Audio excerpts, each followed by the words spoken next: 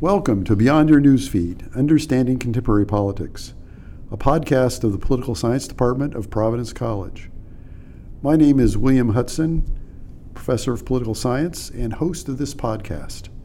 All the views you hear on this podcast are mine and those of my guests. Today's podcast is going to be a bit different. Rather than talk about an issue in the news, we thought we would have a conversation about an idea. Although an idea that has a lot to do with what is going on in the political world today. That idea is democracy. Only a couple of decades ago, democracy seemed to be on the rise around the world.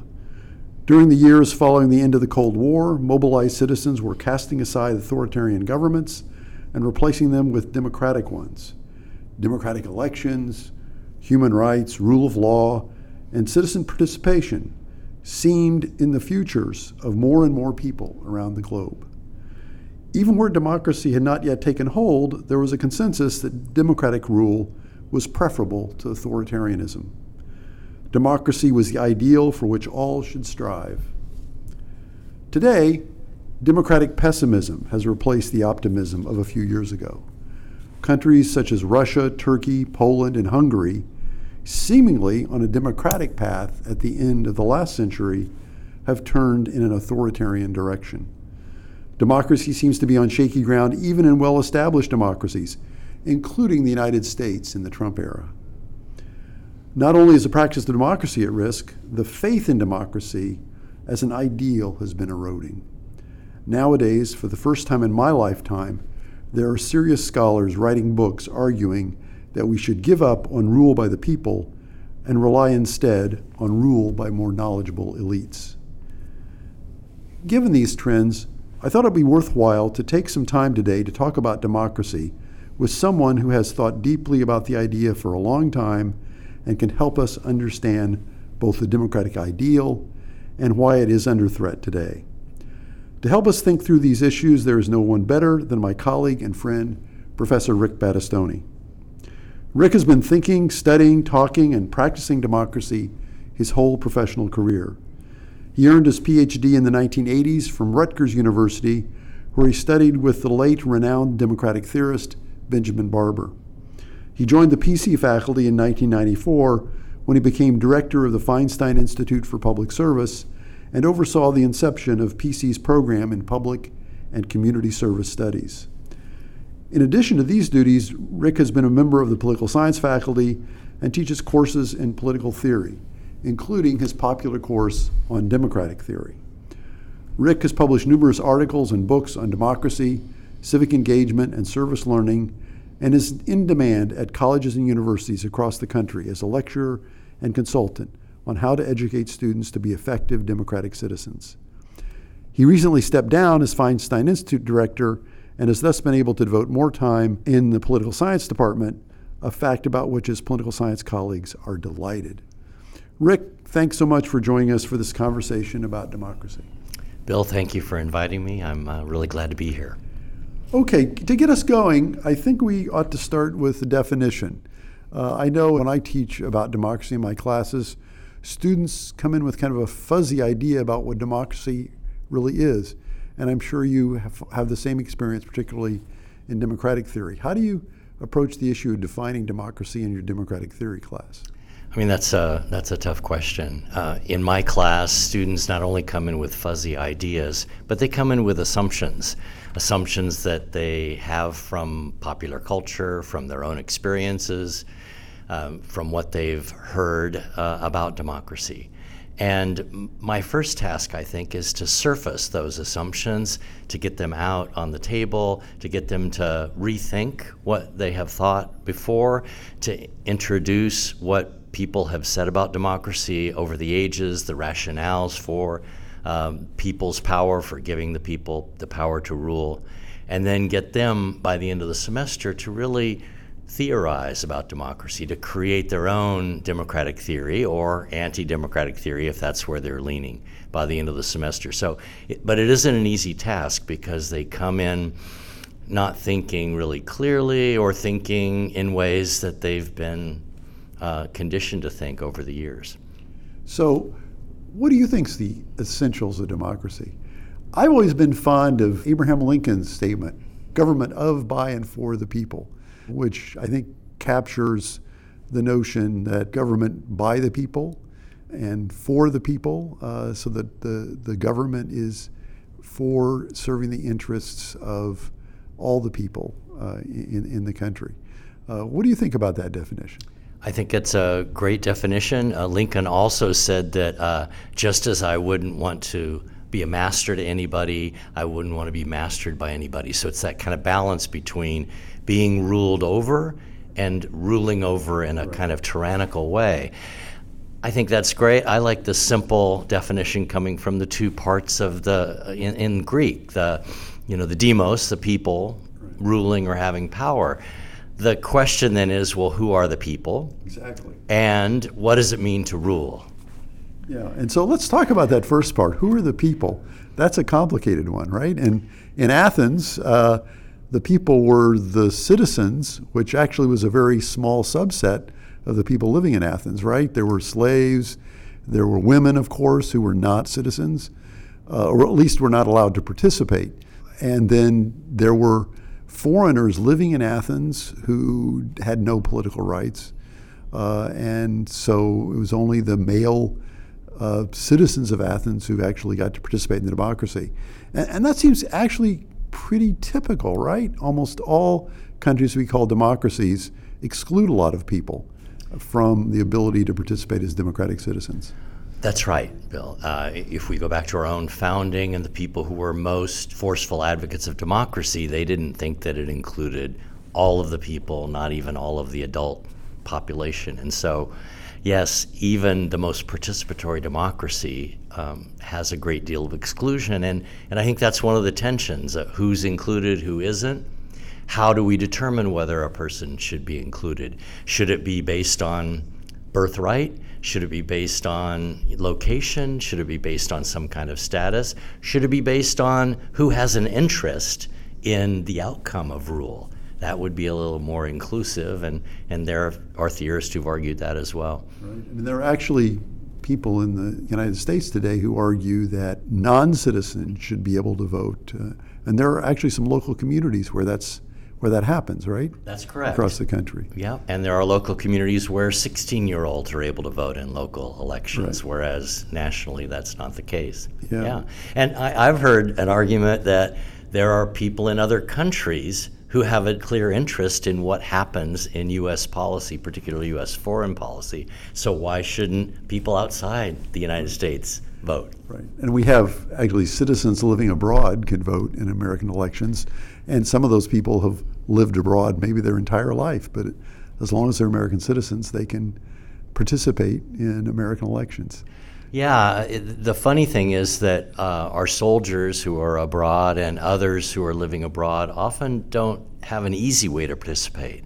And the way they participate is through a balloting process, absentee balloting, which may or may not get counted or not in a timely manner. So there are all questions about that as well. And I heard an interesting argument recently about expanding suffrage to younger people, to people as young as 16 or maybe even younger. And I was very intrigued by the argument. The argument was a civic education argument, which would probably resonate with you, Rick, given your work in civic education. The idea was people vote based upon habit. We as political scientists, we know that the most important determinant about whether or not somebody's going to vote in an election is if they voted in the previous election. And so allowing young people to vote as young as 16 would mean that most young people would start voting when they were still in high school, where you could have a structured educational program around the act of voting that wouldn't simply be a model exercise, but in fact would prepare them for an actual vote. And if they were voting before they leave high school, they would probably continue voting after that. I think it is a compelling argument. And my feeling is one of the things that I have found, especially in our college-age students, is that most have not had real experiences with democracy.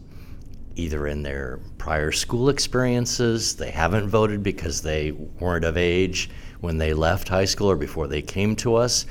They don't experience it in civil society, maybe not in their churches, not in their organizations that they belong to and their families. And so without having an experience of democracy, they're making assumptions about what it is, and that's pretty difficult. And without that experience, they don't have the experiential base to go into deliberations, to go into different settings where they're being asked to rule with their fellow citizens, many of whom they may not agree with.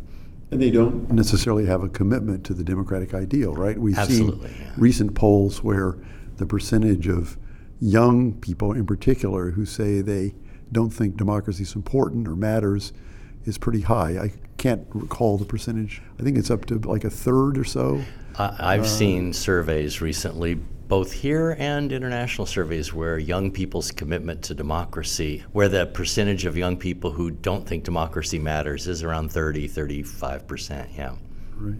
So the issue of who's the people is clearly a very difficult one in democracy. But let's talk about the other half of the definition, rule by the people. So how do the people rule? What are some of the issues there we need to think about? Well, in Athens, if we have the history right, those limited numbers of people who were citizens directly ruled. They made decisions about all kinds of things, and maybe more importantly, a lot of the offices in democratic Athens were assigned by lot. And so all citizens could be expected to rotate into any number of public service, public functions. That's what we do with juries now, in theory. Right. We do that in juries. But that's about the only place. Well, then there are a few towns in New England where a history of direct democracy continues, maybe in an attenuated form. I live in a town that has a town financial meeting where all the citizens are invited to make decisions about the annual budget. So that's one way. I mean, so you can have direct ruling, but given the scale of most of our political institutions, that's not realistic to think that all citizens can actually decide matters in the way the Athenians did or in the way that New England town meetings did. So what does rule constitute if you're not directly deciding on the matters that affect you? So the idea is then representative democracy, which is the prevailing form nowadays. When we think about democracy, we think about representation that occurs as a result of elections. But that again, raises all kinds of problems. Right? It does, because if you're on the losing side of an election, how do you ensure that your ideas and your interests are represented by the person who's elected by the other 50+1 or more % of the population, right? Right. Would raise the issue of majority rule. Right. Opponents of democracy or critics of democracy often criticize democracy because it's ruled by the majority, and that is seen as some kind of danger, that the majority is going to be tyrannical. That was the word some of the founding fathers used, right? So let's talk a little bit about that tension. If there's majority rule, what about the minority? How should the minority react to the fact that they end up losing in a, let's assume, a fair democratic election? Does that minority then become excluded as a result of that election from democracy? Or are there ways of, in fact, including them? Well, that's a question, too, of at what level we're talking about democracy and the scale of democracy. So there are some built-in guarantees that even in a situation where the majority rules through a representative democracy, that those who aren't in the majority can still have a say, can still influence the outcome of decision-making. There's freedom of expression, and so the minority can express themselves in a way that tries to advance their interests or their ideas about what policy should be. They can gather together and join groups that can lobby the ruling majority to make sure that their interests are represented. They can try to build up to be a majority for the next election. So there are a number of mechanisms that the minority can use. But in the end, I think it depends on the representation of the majority being willing to listen. So you can speak all you want, but if the majority isn't listening, you can be closed out. Right. So it seems to me that there's a couple of things that are going on there. One, we have this notion of certain fundamental rights the minority possesses even when they're not in the majority, like free speech, ability to assemble, to petition government. I guess those primarily is First Amendment rights. in the American Constitution. Rights, by the way, that we often associate with liberalism. And I'd like to get into liberalism, down the road in our conversation. But for now, let's just acknowledge that there are certain, fundamental rights that would have to be recognized if you aren't going to have majority tyranny. So the minority could be able to engage politically, even though they're in the minority. The other thing, it seems to me, that is required would have to be some norms about how far the majority can go in their rule.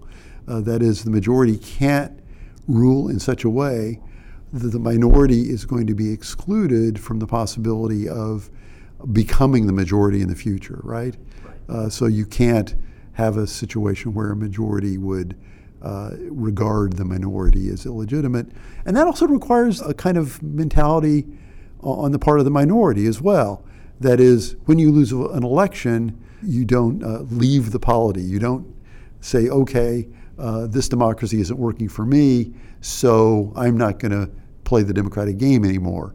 And I'm maybe going to form a guerrilla group and resort to violence or simply secede or move away. So on both sides, in the majority and minority side, there has to be a kind of a norm that involves a commitment to the ongoing process, right? That's right. And the other thing that I think that protects the minority is our notion, at least in most liberal democracies and in our constitutional democracy, if you will, of limited government. And so the majority, even if it has what it thinks is a mandate, cannot do certain things. They can't rule on certain matters because they're limited by a constitution, by norms, by laws, from trampling on the interests or rights of the minority. So that involves a lot of architecture on top of this sort of simple rule by the people, right? It does. We're talking about there's going to have to be a set of sort of constitutional laws and norms, certain rights that are protected, certain kinds of behavior. Thinking about that and thinking about our democracy today, I'm kind of alarmed because we are in a political era where people demonize those on the other side. We have a president right now who characterizes the press as the enemies of people and denounces the other party as treasonous. That's not good for democracy. Right? No, it isn't. And I'm taken back to the ancient rationale for democracy. I mean, the way I read Democratic Athens, the reason for democracy, that is rule of the people, was a feeling that all the people who were citizens had an equal capacity to govern. And that if you had all people with their different ideas and backgrounds and interests participating, you would have better policy. When you close out or demonize the opposition, you're saying that I have nothing to learn from you. I have nothing to gain from listening to your opinion because I either know everything or you're an enemy of the people, and therefore I don't need to listen to you. And I worry about that as well. I'm worried for all kinds of reasons about democracy, but we've lost that sense that by having people participate, we are having a more robust set of ideas that we can use to be a better polity, and we can set different policies that are better for us. Yeah, we have this phenomenon now of negative polarization where people are very partisan, but what political scientists have found is that their partisanship is defined by their opposition to the other party. It's not because they like their party so much, but they fear and hate the other party. And that means that you aren't ever listening to the other party. Or you're also inclined, if that party wins an election and you lose, to feel like you're completely cut out of the political system. And that certainly cannot be good over the long term for democratic rule, right? No, and it can't be good for good policy, because if you're focused on the enemy, the other side, and your identity is defined by not being the other side, then you're playing defense. You're not really going on the offense to come up with new ideas or new solutions to really sticky problems that we have. Right. Maybe it's a good time now to bring up this concept of liberalism. We often talk about liberal democracy. So let's unpack that a little bit. How would you define liberal democracy as opposed to other ways of maybe characterizing democracy? Well, I mean, in its original sense, in its classical sense, liberal democracy was based on the rationale that all of us as individuals have interests and a right to advance those interests. And we prefer democracy because it's a way of protecting ourselves and protecting our interests. And so democracy as a system is the best way we have as individuals to make sure that our interests are protected and advanced. And so it's really grounded in individualism and individual rights. But also what follows from that are these things like individual rights that can't be violated by the majority when they're in power. It also implies a certain kind of constitutionalism. Limited government. And limited government. I'd like to talk a little bit about the limitations of that, but can we put that off a bit? Before we do that, nowadays there are people who talk about illiberal democracy. In fact, the Prime Minister of Hungary, Viktor Orban, publicly says in Hungary they have an illiberal democracy, which I guess means a democracy without those liberal safeguards of constitutionalism and the like. Does that make any sense at all to talk about an illiberal democracy, do you think? To talk about it positively? I mean, I'm assuming that what he's advancing that as a positive notion. Right. I've heard people criticize democracy as being illiberal because you have majorities or a popular faction that is denying individuals who are in the minority their rights, or people who know more their ability to make better policy. But to advance illiberal democracy as a positive, in the modern era, in the modern sense, I don't understand that now. Yeah, and it's dangerous. And one wonders whether or not such a phenomenon exists. I mean, often it's people who are champions of liberal democracy who identify this phenomena, who say, well, there's this horrible thing coming. And they seem to imply by their discussion of liberal democracy that this is a democracy that's too populist, that it's catering to the desires of the people and ignoring sort of the wisdom of perhaps elites who might have more sway if there weren't this sort of populist wave out there. But it seems to me that most of these democracies, including Hungary, that are often labeled illiberal democracies, actually are proto-authoritarian. They're not democracies at all. That in fact they may come to power in a legitimate democratic election, but very soon start manipulating the system to get rid of press freedoms or to manipulate the electoral process so that certain parties are excluded from participation. That's what Putin did in Russia, for example. In Poland, the Law and Justice Party seems to be following that program to some extent, making the judiciary partial solely to one party rather than being independent. So those seem to me regimes that don't deserve any kind of democratic label. They come to power, but they very quickly are, as I said, proto-authoritarianism. Well, but then I think, Bill, that goes back to the question of who the people are. I think a lot of those regimes come to power on an assumption that the real people are of a particular nationality or a particular brand of patriot or an ethnic identity. And it's really our people who are ruling, and people who aren't like us in some way or another because they aren't patriotic enough, or they aren't of the right ethnic identity, or they have a different political ideology. They're not the people, and therefore they don't have a right to rule. Yeah, that's very. So we're back again defining the people, right? And these regimes do that, and right. Of course, unfortunately, we're seeing that even in the United States now, and we talked about that earlier. And I think it is to some extent a bipartisan problem, but right now, certainly, given the orientation of President Trump, it's very alarming how he seems to regard the people as those people who are his base, his whole government seems to be organized around pleasing his base and ignoring anyone who he disagrees with. Let's talk about then the limits of liberal democracy. I know you studied with Benjamin Barber back in the 1980s. He wrote this great book, Strong Democracy, which, by the way, I reread a couple of the chapters of that before our conversation today. And in that book, Barber is criticizing liberal democracy, not from the right, as maybe people like Viktor Orban does, but from the left, saying this notion that democracy is about defending one's interests and rights is too limited, that we need to think more broadly about that. Well, you studied with Ben Barber, so tell us, what's his strong democracy view? Well, his critique of liberal democracy is that it's thin on democracy, on letting the people participate and have a real say over the things that affect their lives. So he certainly endorses the idea of individual rights, right? He does. And civil liberties and the things that we were just talking about as important for protecting minority rights in a democracy.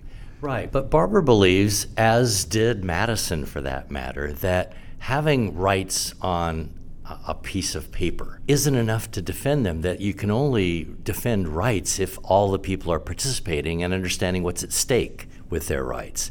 And so participation, in his mind, is a way of guaranteeing not only rights, but full, rigorous involvement in the polity and in contributing to good policy, to better outcomes. So it's a way of both protecting rights in a strong way and having better government. And also thinking about the political system not in solely individualistic terms, but thinking about this sort of collective project, that democracy is about figuring out what we as a people are going to do as a whole, not, what am I getting out of this? Right. And that carries with it a strong notion of what deliberation involves. That is, that you come together in some fashion, and with large scale it's more difficult, to not only speak your mind and speak your interests, but to listen to the interests of others so that you understand that there are different ideas out there, and that if we're going to work together, we need to come to some kind of agreement, a compromise or some kind of agreement on what the common good entails. Yeah, and our language of liberal democracy that focuses so much on individual rights and interests prevents us from thinking about the polity in those collective terms, right? Of what we need. That comes up in discussions of taxation, where the attitude is, well, the only thing I care about taxation is limiting how much I am taxed, rather than thinking about taxation as an investment in the collective good. And a lot of the collective problems we have in America today are the result of our inability to raise the revenues that would be required in order to accomplish public good. When this comes up in my public policy classes, I often bring up the example of a local school. If we think about the taxes that we have to pay to a local school district as simply, well, this is the payment I'm making so that my children can get an education, that's not going to work very well. First of all, right away, those people who don't have children will say, well, then I don't need to pay taxes for the local school because I have no children. But that's the wrong way to think about the investments in public education. We have to think about, I pay these taxes because public education is a positive good for all of society, and that these children are being educated not in order for each of them to be successful as individuals, but in order to be able to make a contribution to the well-being of all of society. Which in turn is better for me and advance my own interests, right, in the end. And certainly in education, that's, and you're so well aware of this given your background in thinking about education and democracy, is so important to society. I was reading, there's a study by a couple of economists that came out a number of years ago, and I forget their names at the moment, but they did a study on the sources of economic growth in the United States in the 20th century. And they end up determining, after looking at lots of different variables, that the most significant variable for the economic prosperity of the United States in the 20th century was the high level of education of American citizens. That at the start of the 20th century, Americans were the most educated people in the world. And that made the United States an economic powerhouse. And that required, investing in that. And unfortunately, the investments in education have declined over the last few decades. And I think some of our economic troubles right now probably derive from that lack of investment. Well, and I would argue that some of our democratic troubles arise from our lack of investment in democratic civic education. After all, the universal public education at the beginning of the 20th century was as much about socializing all of these new immigrants who came from backgrounds that were not democratic necessarily, and allowing them to understand what it meant to be a part of a constitutional democracy and what it would mean to participate as a full citizen once you came of age. That notion of citizen education is on the decline. We see that the number of civics courses that a student takes in a public school education has gone down to where some students don't get any civic education. Most get one course over the course of their 12 years. And I really worry about that as well. And they don't even have a conception of what a citizen is. And there are other forces in society that do this as well, but people are more apt to describe themselves as consumers or taxpayers. And the notion that they're a citizen, which carries with it all this notion of, I'm participating in this collective project of democracy, falls by the wayside. One book I've read recently is this book by Astra Taylor, with a great title, by the way. I love her title. Democracy May Not Exist, but We'll Miss It When It's Gone. I want to say more about that title in a minute, but one thing that struck me about that book is in her first chapter, and she's a millennial, Astra Taylor, she's a young woman, and she mentions in her first chapter that just a few years ago, she never thought much about democracy at all. And she describes herself as coming up with a kind of a radical background, so that she had positive feelings about things like socialism or racial justice and things like that, but she never thought much about democracy. And here's someone who's part of the educated elite. I think she went to an Ivy League institution, but even elite Americans don't have that kind of civic background, so that they have even been exposed to the idea of democracy and why that might be of value. Of course, she now has come around and wrote this kind of very interesting book, whose title I find great because it captures so well the notion that democracy is in the end an ideal. Democracy may not exist. Well, it may not exist because no existing society is ever going to meet the requirements of democratic rule. I mean, as you said at the beginning, Rick, rule by the people. Simple to say, but difficult, very complicated to implement. So every democracy is going to have its flaws, but there's great value in whatever democracy we have. And if that erodes, that's a loss. We'll miss it, right? Well, and I would say that there's great value in articulating what a democratic ideal should be as an aspirational ideal. It's kind of like a North Star. We'll never reach it in practice, but to have that ideal by which to compare where we are and to say that this is the ideal. This would be a perfectly legitimate way of having rule and of providing for the common good, even if we never get there, so that we know how close we are or how far we are from the ideal. Yeah, I tell my students, think about democracy as being an end of a continuum. Authoritarianism at one end, democracy at the other end, and you can plot any society, whether it's going one way or the other, and societies do over time, and you can identify different countries and place them at a different place in the continuum and make comparisons. And that's a valuable exercise. So if we look at America today, we've already raised some issues about ways in which our democracy might be under threat nowadays. What are some of the things that we would want to worry about in terms of America falling short of a democratic ideal in 2019 as we sit here talking about democracy? Well, I think the actual numbers of participants in one of the easiest democratic acts in elections is a concern. And the fact that younger people vote and participate in those kinds of easy democratic acts at a lower rate than their elders is a concern. When you have, we just got results nationwide of a study of college student voting. And while college students in the year 2018 voted at a double the rate that they had voted in 2014, a similar off-year election, it was still 39%. So that just tells us that the 2014 election was abysmal in terms of young people's voting or traditional college-age students voting. So that's one marker. When you have the younger generations not participating in what is arguably the easiest democratic act, that's a concern.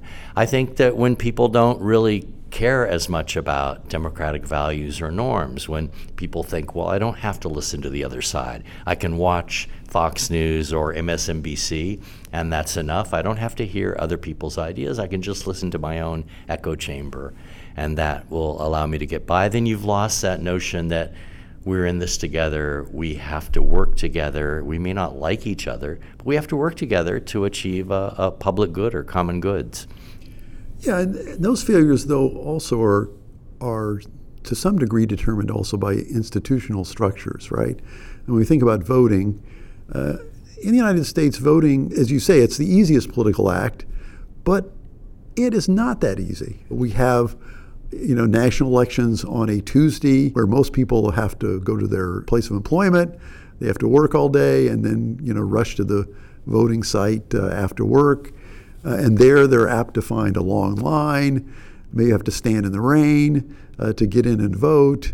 If they registered 30 days before. If they right? registered 30 days before, that certainly, undermines the ability of people to exercise their electoral franchise.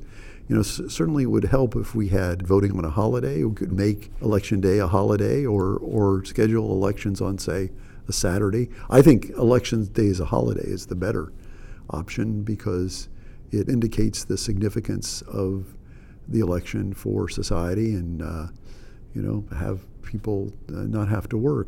In addition, we're the only advanced industrial democracy where the onus is on the individual to register to vote, to sign up.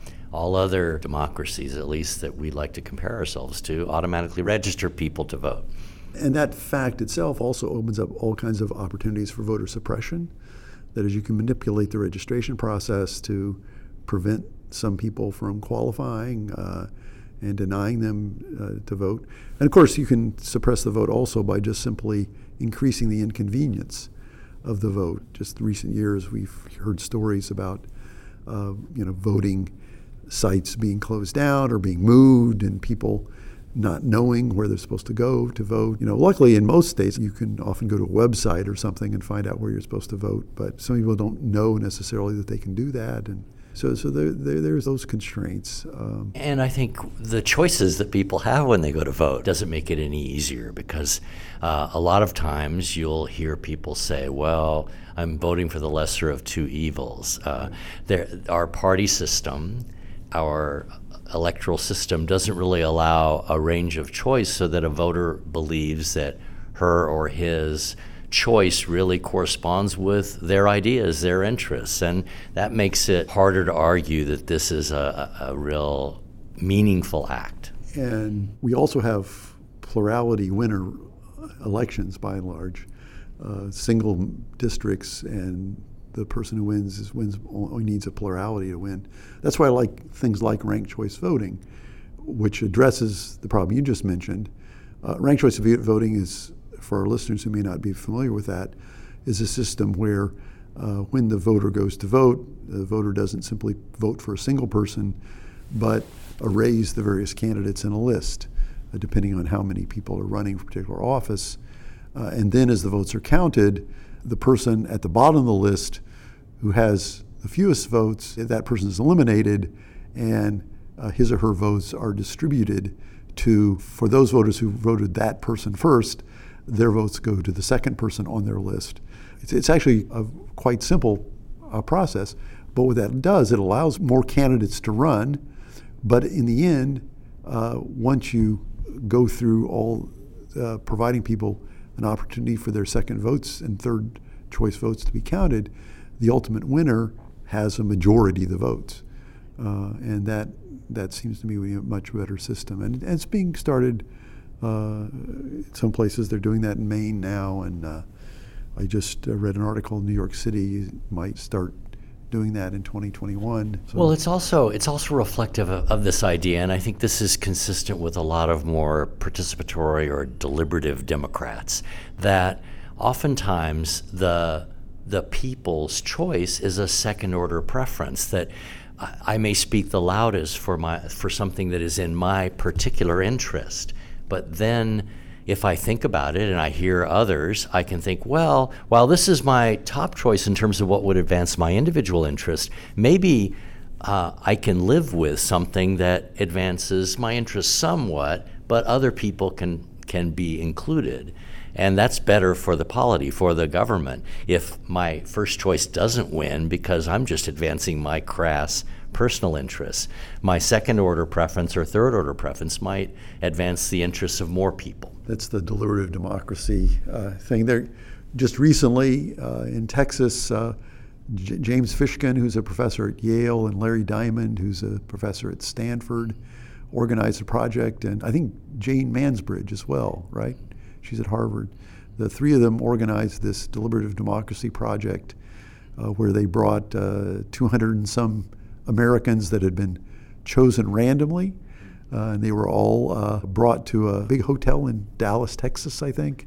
And they were wined and dined and engaged in democratic deliberation on a number of issues. And the New York Times has had some good coverage of this experiment, which I was delighted with. And according to the New York Times, they took polls of people's attitudes before and after, and there was actually some movement.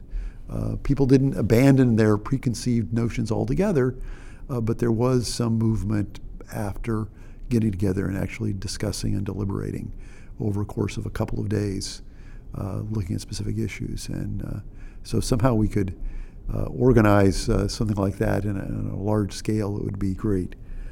Let's talk a little bit about democracy's critics. I was thinking about this, walking over. At the beginning of the 20th century, there were these democratic critics, people like Roberto Michels, the guy who came up with the idea of the iron law of oligarchy, and there's a guy, Gaetano Mosca, and the like. Their critique of democracy was that democracy was a sham, that in any kind of democratic society, actually there'd be some kind of elite that would really run things, and that democracy would simply be a game where people would think they were participated or their concerns would be paid attention to, but they really wouldn't.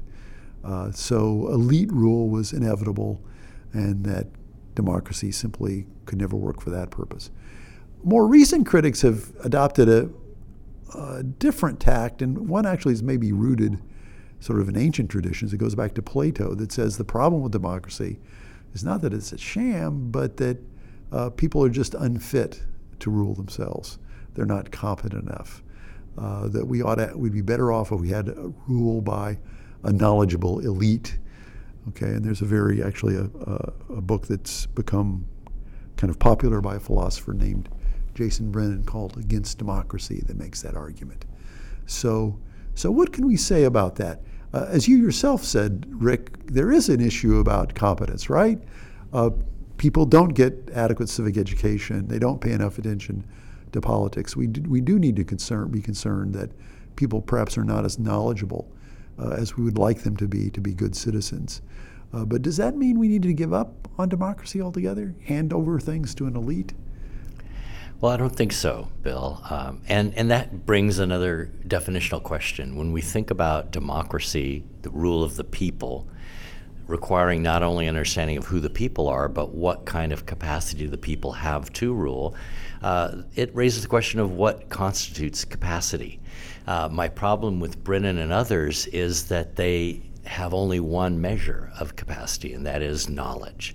If you don't know certain things, then you're not capable of ruling. Well, I would argue that there are a whole... It's a certain kind of knowledge. And it's a certain kind of knowledge. It's a knowledge of of kind of policy expertise. Right. When he talks about trade policy in his book, he says, well, the problem is people don't understand the law of comparative advantage, right?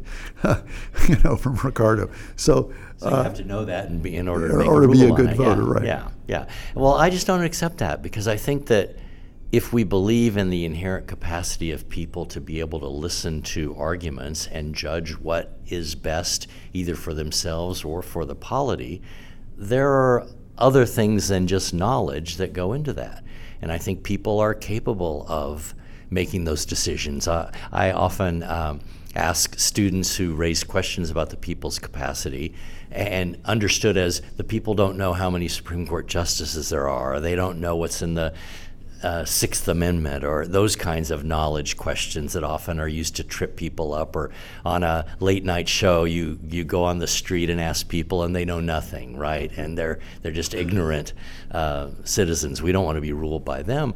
I ask them if a person, if a union member decides that what the union tells him or her is best for her as a worker, and they vote on that, does that mean that they're not knowledgeable? And so I think there are a lot of measures of what constitutes the capacity for making decisions that go beyond knowledge. Yeah, like partisanship can Right. be a useful cue. If you know that, based upon your life experience, that one party, the other, seems to back policies that are more favorable to you and people like you, and say, okay, well then I'm going to vote on the basis of, the partisan label of somebody. That's not being irrational. That's being sort of sensible about, where are the things that I want to have happen in the system. Are they going to happen? And it's going to be this party, not that party, that's going to bring that about. Or similarly, if I have been disappointed by what I thought was the party that was advancing my interest, and someone comes along and says, well, really, you haven't been served by that party at all. You need to change horses and go with this party because this other party hasn't done what they said they were going to do for you. And I've thought about this a lot in terms of, trade policy, that a lot of the advocates of sort of more elitist democracy will say, well, people don't understand how trade works and how actually, globalization is really going to help everybody. It's going to make people wealthier. And again, they bring up things like comparative advantage. And, in recent years, there's been a lot of anti-trade feeling in the country from those people who saw themselves as harmed by things like NAFTA and more globalization. And those people were often ignored. And Donald Trump, to his credit, perceived in 2016 that that was a voting bloc out there, and that if he went out and talked about how trade was not helping people, there are a lot of people who saw themselves as being harmed by trade. And even though the trade theorists say, well, if everybody is made better by free trade, then the winners can compensate the losers, right? That's what the economics textbook says. But the reality has been, as globalization has expanded over the last couple of decades, the losers haven't been compensated. They've seen the factories that they used to work in close down. They've seen their communities devastated because jobs have moved abroad, and there has been no action on the part of government to come in and help them in any way. Even simple things like providing some transitional assistance so they might find a job maybe in another region and a way to find that job and the like. So those people have a knowledge about trade that the trade experts don't have, right? And in a democracy, I think those people were right to vote for Trump in a way, that the election outcome in which the one person who is the strongest out there criticizing, trade policies gains votes is a democratic outcome. It suddenly informed us that, there are some real problems there, and it has made a difference. That's how democracy works. Right. And from the perspective of democracy, it bothers me that people who don't like the outcome of the last election will blame those voters because they were ignorant. They didn't understand what was the better outcome. And I just think that's wrong. I think you're right. They voted based on their experiential information, based on their lives and what had happened to those lives as a result of trade policy. And even if some of the fears might be exaggerated, or I think about that in terms of immigration, which was Trump's other big issue. Fear of immigrants, oftentimes a fear that is not really connected to experience. In this case, we know that the biggest opposition to immigration into the country are in those parts of the country where there are the fewest immigrants. But that anxiety is there and people are acting on behalf of it. And it's not ignorance. One shouldn't dismiss those views as ignorant, but in fact, in a democracy, you need to take into account those anxieties and figure out a way to address that. And that's only going to happen if they have a chance to have their say. And the response isn't to ignore them or to dismiss them or override them, but in fact, figure out some policy that in fact is going to respond to their concerns, as well as make it possible for, I believe that immigrants are a great contributor to American life. I'm pro-immigration in that sense, but I can understand that if we're going to have a successful immigration regime, we've got to assuage the people who might see a cultural threat from that immigration.